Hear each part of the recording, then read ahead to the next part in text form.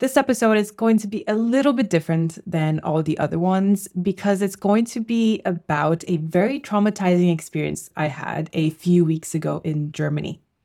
If you follow me on social media, on Instagram particularly, I post a lot of stories and behind the scenes, so you can connect with me there. But if you do follow me, you probably noticed that I had a really bad experience in Germany.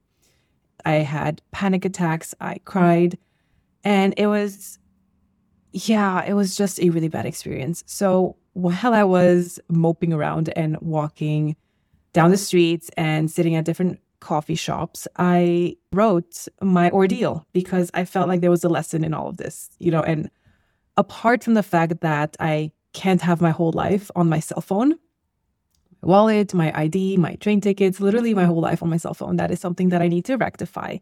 I realized something. I had a huge eureka moment, hallelujah, whatever you want to call it, that when panic sets in, social anxiety walks out, which is the title of this episode today. So instead of giving you advice or tips, there is one big lesson at the end of this episode. It's really important to pay attention to this particular life lesson and to see if we can somehow incorporate it on a daily basis. So, welcome to the You're Worth Knowing podcast. I'm your host, Roxana Alexandru from Honest Rocks, and I am obsessed with social anxiety. After a decade of trying to figure out how to manage it on my own, I'm on a mission now to share every little insight I've gained along the way. Every week, we'll get just a little bit closer to unraveling the mystery of it so you can live the best version of yourself. Because you are worth knowing. Let's get to it. Let me walk you through what happened to me in Germany, because I ended up crying my eyes out sitting at the window bar at Starbucks at the train station in Dusseldorf. It was a Saturday morning, and there I was on a bar stool overlooking the terminal and crying my eyes out. I was phoneless and stranded. I mean, who would have known that such a nice getaway to Germany would eventually turn into a nightmare? The day before, so Friday, I boarded a train in Amsterdam so that I would make my way to Dusseldorf and record part 2 of my episode, Why You're Scared to Ask a Stranger for Sunscreen. I was so excited. I couldn't wait to just sit down on the couch with my best friend, Joanna, the sunscreen girl that's featured in the viral TikTok that we talk about in part 1 of this episode, and get all my questions answered and all of your questions, because there were a bunch of questions in the TikTok comments that I really wanted to get her perspective on. Why, who, what, when, but why? And how the heck did you manage to ask a stranger for sunscreen? That interview beat all my expectations. I am so happy that I got to sit down with her. We laughed, we connected, we got some damn good footage, and I'm beyond excited to share part 2 with you next week. So keep your ears out for that one. And then, we went on with our day. We walked to a coffee shop, put a few hours of work in because it was Friday, and eventually made our way to a dinner reservation at a Peruvian restaurant because for some reason, I've been craving ceviche a little bit too much these days. But, due to the exhaustion of being on a 2.5-hour train ride in the morning, working 5 hours that day, recording on the podcast, walking through the cold, wintry air in Dusseldorf, by 9:30 p.m., I was down and out. I literally just passed out. And so my train was scheduled to depart the next morning to Amsterdam at around 11 o'clock. And luckily, she could drop me off at the train station, so I didn't have to trek through the trams and streets by myself and worry that I'm going to miss my train. But unfortunately, that was the extent of my luck. At the train station, I made my way to Starbucks, got my favorite chai latte, had a sandwich, and then went off to find my platform. It was about 10:30, and I like to be early. I always like to be super early just in case anything happens. So as I readied to check which platform my train was departing from, I realized that my phone was not on me.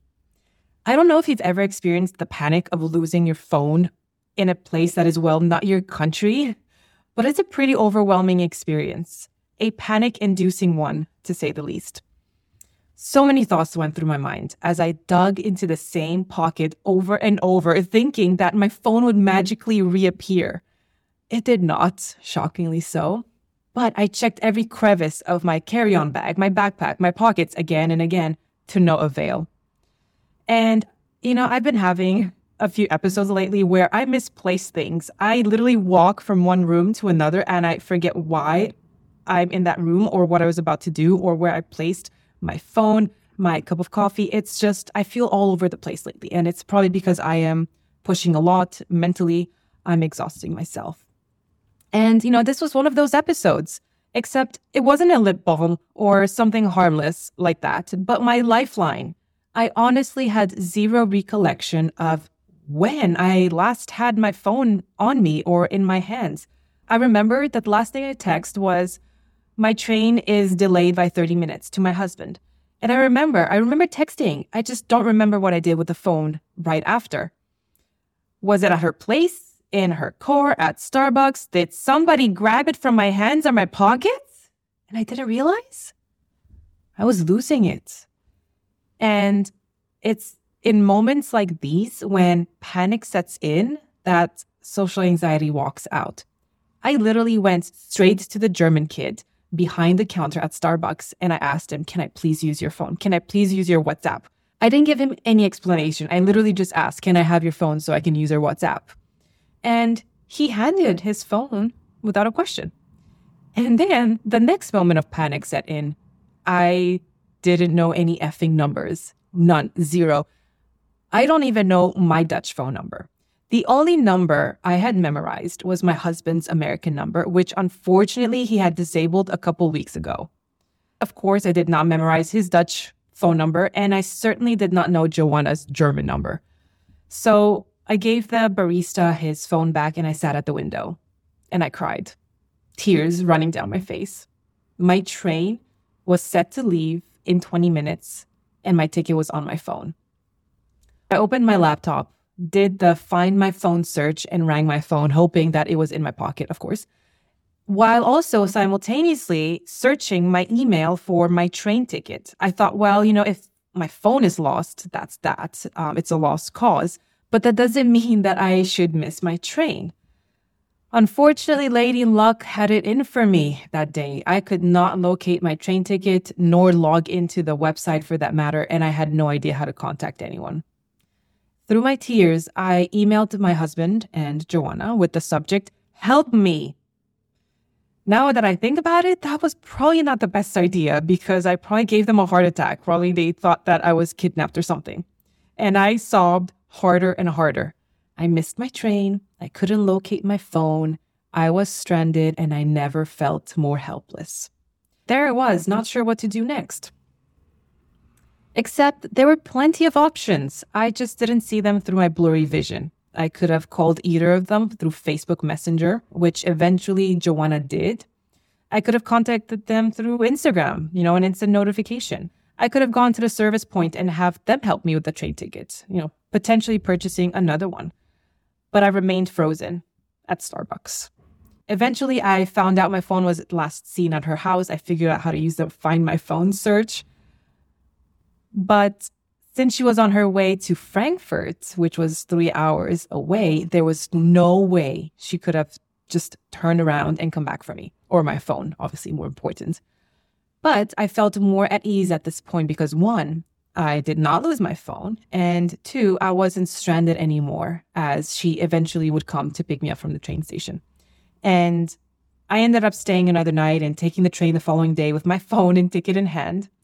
Yes, of course, I ended up paying for another train ticket, but I'd rather have to only pay for a train ticket instead of shelling out $600 for a new phone. So I took it as is and saw myself as being really lucky given the circumstances. But you can imagine that this ordeal came with some profound life lessons, namely how freaking dependent we are, I am, on our phones.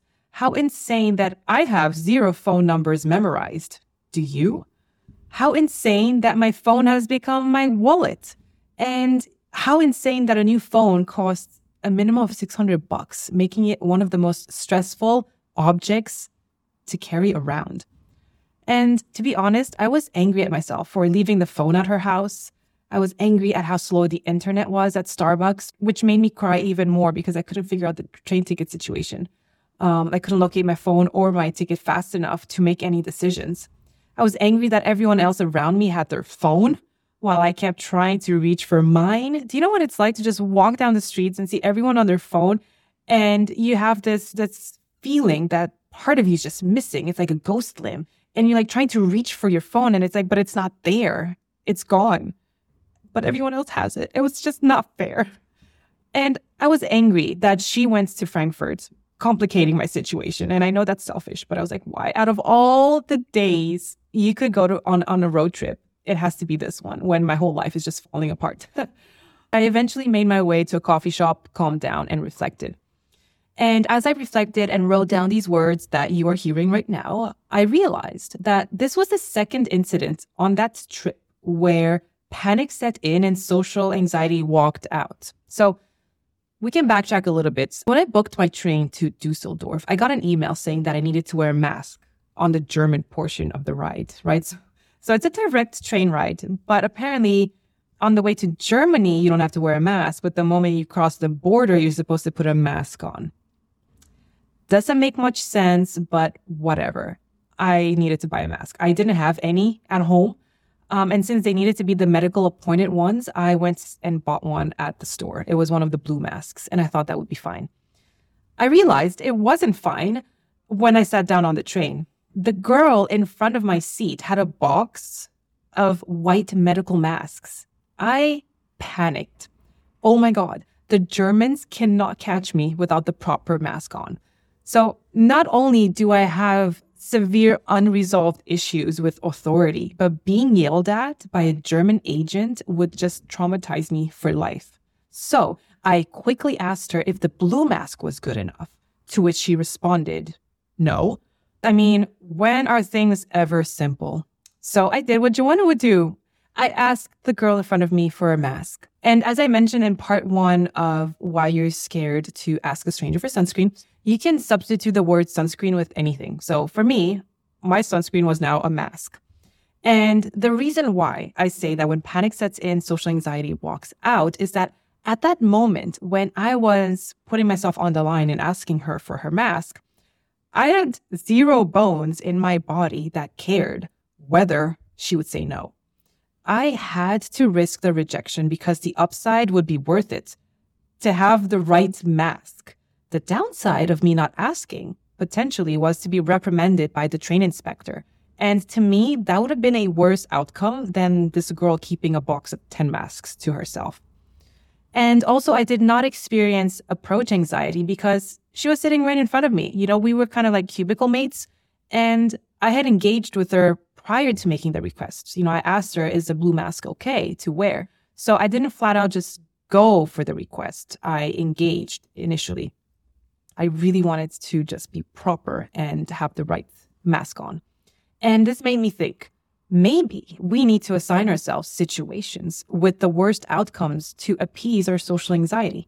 In Joanna's case, when you listen to part 2, which is coming out next week, her worst case scenario was to leave the beach, which she didn't want to do. That would have been worse for her than a stranger denying her sunscreen. For me, not having the right mask on or not being able to contact my husband were worse outcomes than being socially rejected, either by the barista with the phone or the girl with the mask. And yes, I did feel awkward in both situations, but for example, with the lost phone, my only goal was to contact my husband. So it didn't matter if 10 people refused to give me their phone. I was on a mission to have someone help me, regardless of the fact that I did not know his phone number. And I think this feeling of wanting and needing something desperately overrides social anxiety. It's almost like this survival instinct that takes over. And I think we should try to treat as many situations as such to suppress social anxiety. Think of it as you need it. You need this item. You need help. You need guidance. You need support. You need feedback, whatever the case may be that's holding you back from interacting with somebody. Maybe it's a stranger or a coworker or a friend, whatever the case may be. Treat it as such that there is a worse outcome than getting a no or being rejected. If you're terrified of approaching someone attractive because they might turn you down, you can't think of a worse outcome than that. This person could be the last person you have the chance to turn into a potential partner. Or this is the only person that's assigned to you, and if you don't approach them, you'll settle. I know, of course, that's a very extreme way of looking at things, but it can help if you think about the opportunity cost of not doing what you want to do because of social anxiety. What's the more significant cost? When you decide to avoid a situation because of a social fear, what is it that you are not taking into consideration? Try to see it from that perspective. Potentially losing out on the love of your life and a genuine connection is a real opportunity cost you shouldn't scoff at.